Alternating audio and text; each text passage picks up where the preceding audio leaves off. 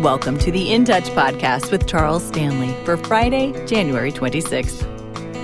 God promises to hear and respond to prayer, but there are a couple things to know about approaching Him on His terms. Here's more on the requirements for answered prayer. I want us to look at this 14th chapter of John, and I want to talk about the requirements for answered prayer. And not just these prayers, but all prayers. And so the first one here is complete dependence upon the merits and mediation of Christ as the only ground of any claim for blessing. And so I want you to look in John chapter 14 and this 13th and 14th verses. Following what he said about greater works than these shall you do, he said in verse 13, and whatever you ask in my name, he says, that I will do, that the Father may be glorified in the Son. That is, the Father, he says, will be glorified in his Son as he answers our prayer. Listen, if you ask me anything in my name, I will do it. He says, if you ask anything in my name. Now, the unbeliever can't ask anything but mercy and forgiveness for their sin as they trust the Lord Jesus Christ as personal Savior. When you and I come to make a request before God, the only grounds upon which you and I can come is not our righteousness, not our good conduct. You and I can't come to Him and say, Lord, but I've done this and I've done these things over here and I've done all this, therefore you should answer my prayer. No. The only basis for answered prayer is the merits of the Lord Jesus Christ and the fact that He is the one who has accepted us and He is the one who is interceding before us at the Father's right hand. Our basis for answered prayer is who Jesus Christ is, the Son of God, what He's promised in His Word, and who He is within us. Our righteousness is only to be found in the presence of Jesus Christ who lives inside of us. So the only ground for any claim of answered prayer is that we're coming through Him. He said, whatever you ask in my name, that is coming through Him, that I will do, that the Father may be glorified in the Son. If you ask me anything in my name, I will do it. To ask it in His name, of course, it will be to ask those things that would be in keeping with the character and the nature of Jesus Christ. Well, there's a second thing I want you to notice here. The second reason here is separation from all known sin. Now, Psalm 66:18, look at that for just a moment. Psalm 66:18 says very clearly in this particular passage, and there are others that relate to it, he says, if I regard wickedness in my heart, the Lord will not hear. To regard wickedness in my heart does not mean that a person, if they sin, God will not hear their prayer. But if we sin and deliberately, willfully continue in sin, that is, if I regard it, if I hold on to it, he says He will not hear and answer our prayer. And one of the primary reasons is I don't believe that we can continually live in sin and at the same time have the kind of faith that we need to ask God and really anticipate and expect God to hear and answer our prayer. Well, there's a third thing I want you to notice here, a very important reason, and that's this. He says, if you will ask in my name, I will do it. But listen, faith in God's word of promise as confirmed by His oath. He says in the 13th verse of Hebrews chapter 6, for when God made the promise to Abraham, since He could swear by no one greater, He swore by Himself, saying, I will surely bless you and I will surely multiply you. God said to Abraham, He made him an unconditional promise. He didn't say, now, if you do thus and so, and if you do that. This is an unconditional covenant promise that God made. And He said, I will multiply you. And thus, having patiently waited, He obtained the promise. For men swear by one greater than themselves, and with them an oath given as a confirmation is an end of every dispute. In the same way, God, desiring even more to show to the heirs of the promise the unchangeableness of His purpose, interposed with an oath. He said, look, God is going to demonstrate that He is unchangeable in His promise. If He makes an unconditional promise, for example, here is one. He says, if we place our trust in Jesus Christ as personal Savior, we're saved. That is a conditioned promise. A person is saved upon what condition? Expressing faith in the Lord Jesus Christ. When He said to Abraham, I am going to bless all the nations of the earth through you. He didn't say conditioned upon anything. There are few unconditional promises. Most of them are conditional promises. As we in our Christian life look at our life and look at the way we live our life daily and the promises of God and answered prayer, most all of those are conditioned upon our response, our faith, our conduct, and so forth. But God makes unconditioned promises. Now, here's what he said. This is unconditional on the other hand. That God says, if you do this, here's what I'm going to do. While it is conditioned upon what we do, God has said, here's the oath. He says, if you obey me, this is what I'll do. If you ask anything in my name, I will answer you. He says, if you ask anything according to my will, I will do it. So we have the promises of God. And therefore we can come to him with strong faith for the simple reason we know that God isn't going to make a promise that he is going to fail to keep. If you and I come to him asking anything according to his will, we can rest assured and expect God and anticipate him to answer our prayer. So he says, verse 18, in order that by two unchangeable things in which it is impossible for God to lie, we may have strong encouragement, we who have fled for refuge and laying hold of the hope set before us. This hope we have as an anchor of the soul, a hope both sure and steadfast, and one which enters within the veil, where Jesus has entered as a forerunner for us, having become a high priest forever, according to the order of Melchizedek. Now, the Lord Jesus Christ went to the cross, went to the presence of the Father. All of us who've trusted him as our personal Savior have to become his children. As his children, we have the oath of God that he is living on the inside of us. He will never desert us nor forsake us. We have an oath from God. If we meet certain conditions, he is going to hear and answer our prayer. We can come to him, and this is why he says, come boldly before the throne of grace. Why? He says that's where we'll find help and mercy in time of need, because God always honors the faith of his children. If we expect God to hear and answer our prayer, we must come to him in faith with anticipation. We must come to him with a pure heart.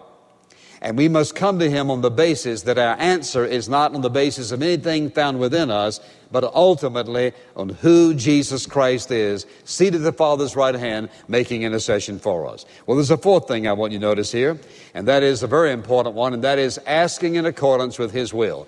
And if you just turn to one passage, 1 John, look at that for a moment, chapter 5 is the verse.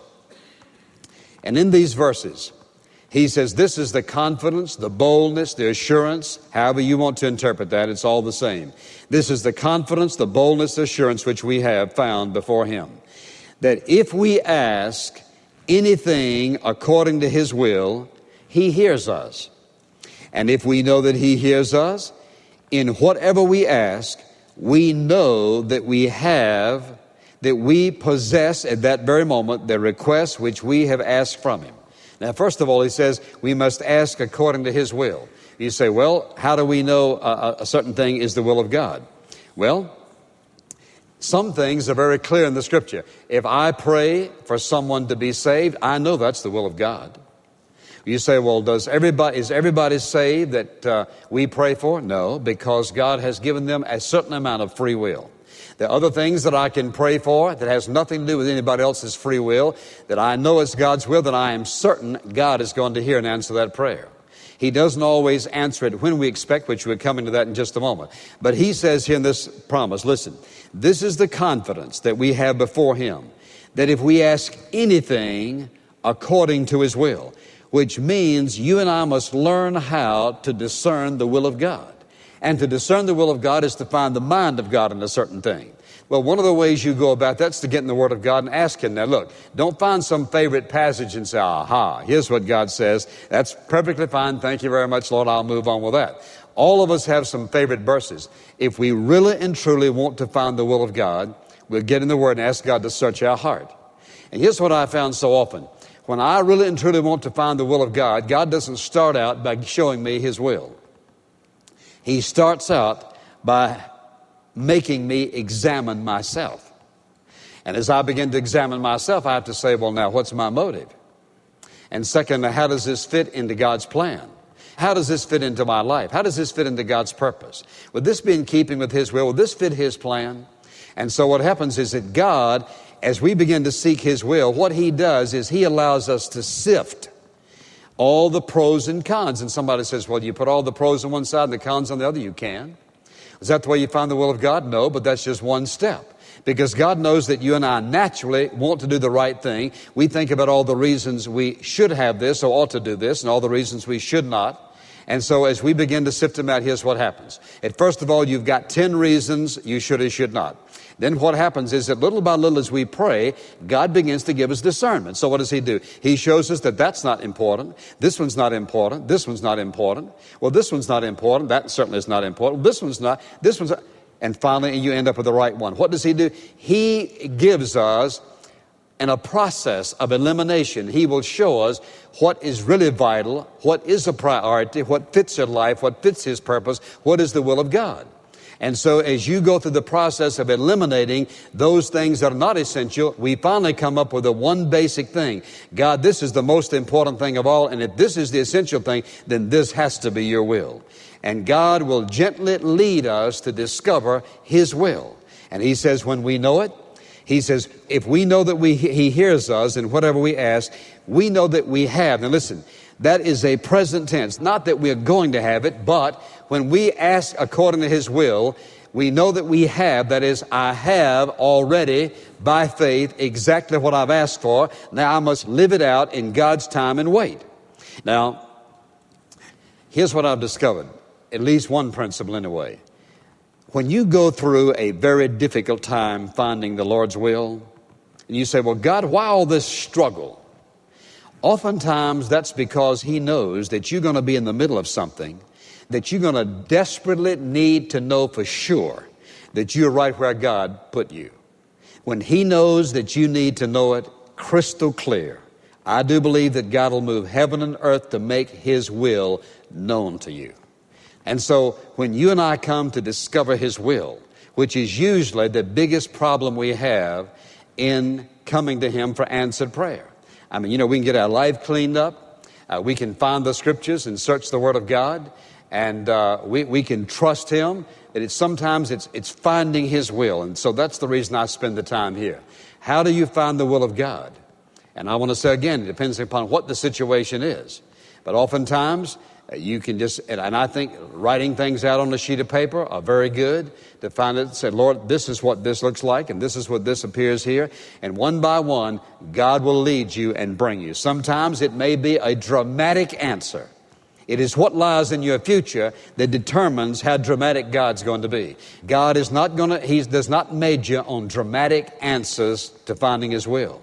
He wants us to be able to discern the mind of God in those simple things in life that we have to make a decision. Now, sometimes we can make a wrong decision. Here's what I do believe with all my heart. When you and I are committed to doing the will of God, sometimes when we are fully committed to doing the will of God, we're going to make a mistake. You know what God's going to do? When He knows our heart is right and we want to do the right thing, He's going to turn our mistake out for our good no matter what. You know why? Because He's a good God. He's not up there saying, you make a mistake and you've had it. That's not the way God operates. He knows it's difficult sometimes in certain situations and things that influence us, we can make a mistake. And so He says in this passage crystal clear, we know that He hears us in whatever we ask. We know that we have the request which we ask of Him. Sometimes He makes it dramatically clear. And sometimes it's a still small voice, and sometimes it's a verse of Scripture, and you know in your heart. And so of all of these issues, that is the most important one when it comes to knowing the will of God. That is, what should I even ask for? And oftentimes, when we discover what God's will is, and God withholds it, then we begin to straighten up whatever needs to be straightened up in order to get ourselves in a position. Well, that was a long one for that one, but let's go to number 5, but that was worth it. Last of all, persistence in our requests. Oftentimes, we want to turn to James, if you will, for a moment. James, the 5th chapter. Oftentimes, we want God to answer right now. I know that I do, and that not many things I don't think I've ever asked God for that I didn't expect Him to do it, or at least would like for Him to do it immediately. Amen? Most of us want an answer rather quickly. And He doesn't always give an answer quickly. And there's a reason He doesn't. One of the reasons He doesn't is because, listen, God in this whole issue of prayer wants us to see Him. He wants our focus upon Him. And so oftentimes, He doesn't always do it like that. He says in verse 7, be patient, therefore, brethren, until the coming of the Lord. Behold, the farmer waits for the precious produce of the soil, being patient about it until it gets the early and the late rains. Now, what we want to do, we want to rush the seasons up. We want it to rain now. And so what happens is, probably one of the greatest mistakes we make is we pray for a season. God doesn't answer in our allotted time, and so what do? We stop praying. And so persistence in prayer means that I just don't pray a few times and give up and quit, but just keep hammering away. Now, if I know it's the will of God. Persistence means if I'm not certain about something, but I think something is the will of God, I'm going to keep hanging in there till I know for sure. And if I know for certain, then I'm going to thank Him and praise Him and bless Him for the answer whenever He chooses to bring about that answer. God in His wisdom knew this was not the right time. This is the right time. That is not the right time. And usually what we do, we get in trouble when we say, well, Lord, I've been praying for so long time, so here's what I'm going to do. And how many people I have met in life over these years who've said, well, I prayed and prayed and prayed, and I never heard anything. God didn't say anything, so I just decided, here's what I'm going to do, and God, I'm going to trust you to bless me. That is dangerous business. You and I are better off waiting, even when it's hard to wait, difficult to wait, trying to wait, than to step ahead of God and do something because we think God isn't on time. And so oftentimes a person gets in a financial bind. They say, well, I've got to do something. If I don't do something the next 10 days, thus and so. And 10 days goes by and God says, don't do that. And every time I've ever heard God say, don't do that, and I did it anyway, I got in trouble every single time. You see, you can't argue with infinite wisdom, can you? We all know that. You can't argue with infinite wisdom. So my impatience will get me in trouble. My impatience says, I want it now. I want it this way. But if I'm going to watch God answer prayer and see Him deal with the big things in life, big things in the ministry, big things in our personal life, or the little things in our personal life, all of these are essentials. Now, more than likely, you may look at those 5 things and say, well, this is the one I have the most problem with, or this one here, or that one. And so I just lay these out and just to share them with you, for you to jot them down. Look at your own life. The next time you're facing something that you're dealing with, you have to ask yourself the question, are these things true?